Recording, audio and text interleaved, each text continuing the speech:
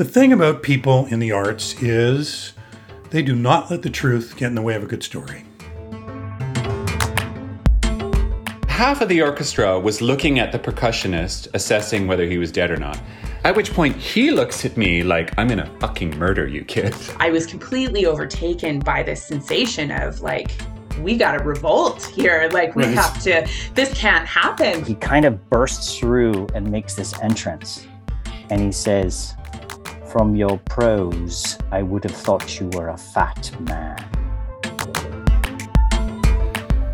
Hi, I'm Michael Healey. I'm a playwright and I live in Toronto, Canada.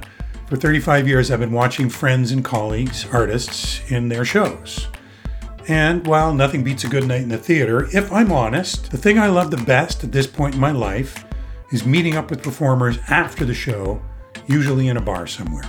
From the humiliations of auditions to the greatest moments of connection with audiences, from onstage failures to successes you don't dare dream about, it all comes out at the bar.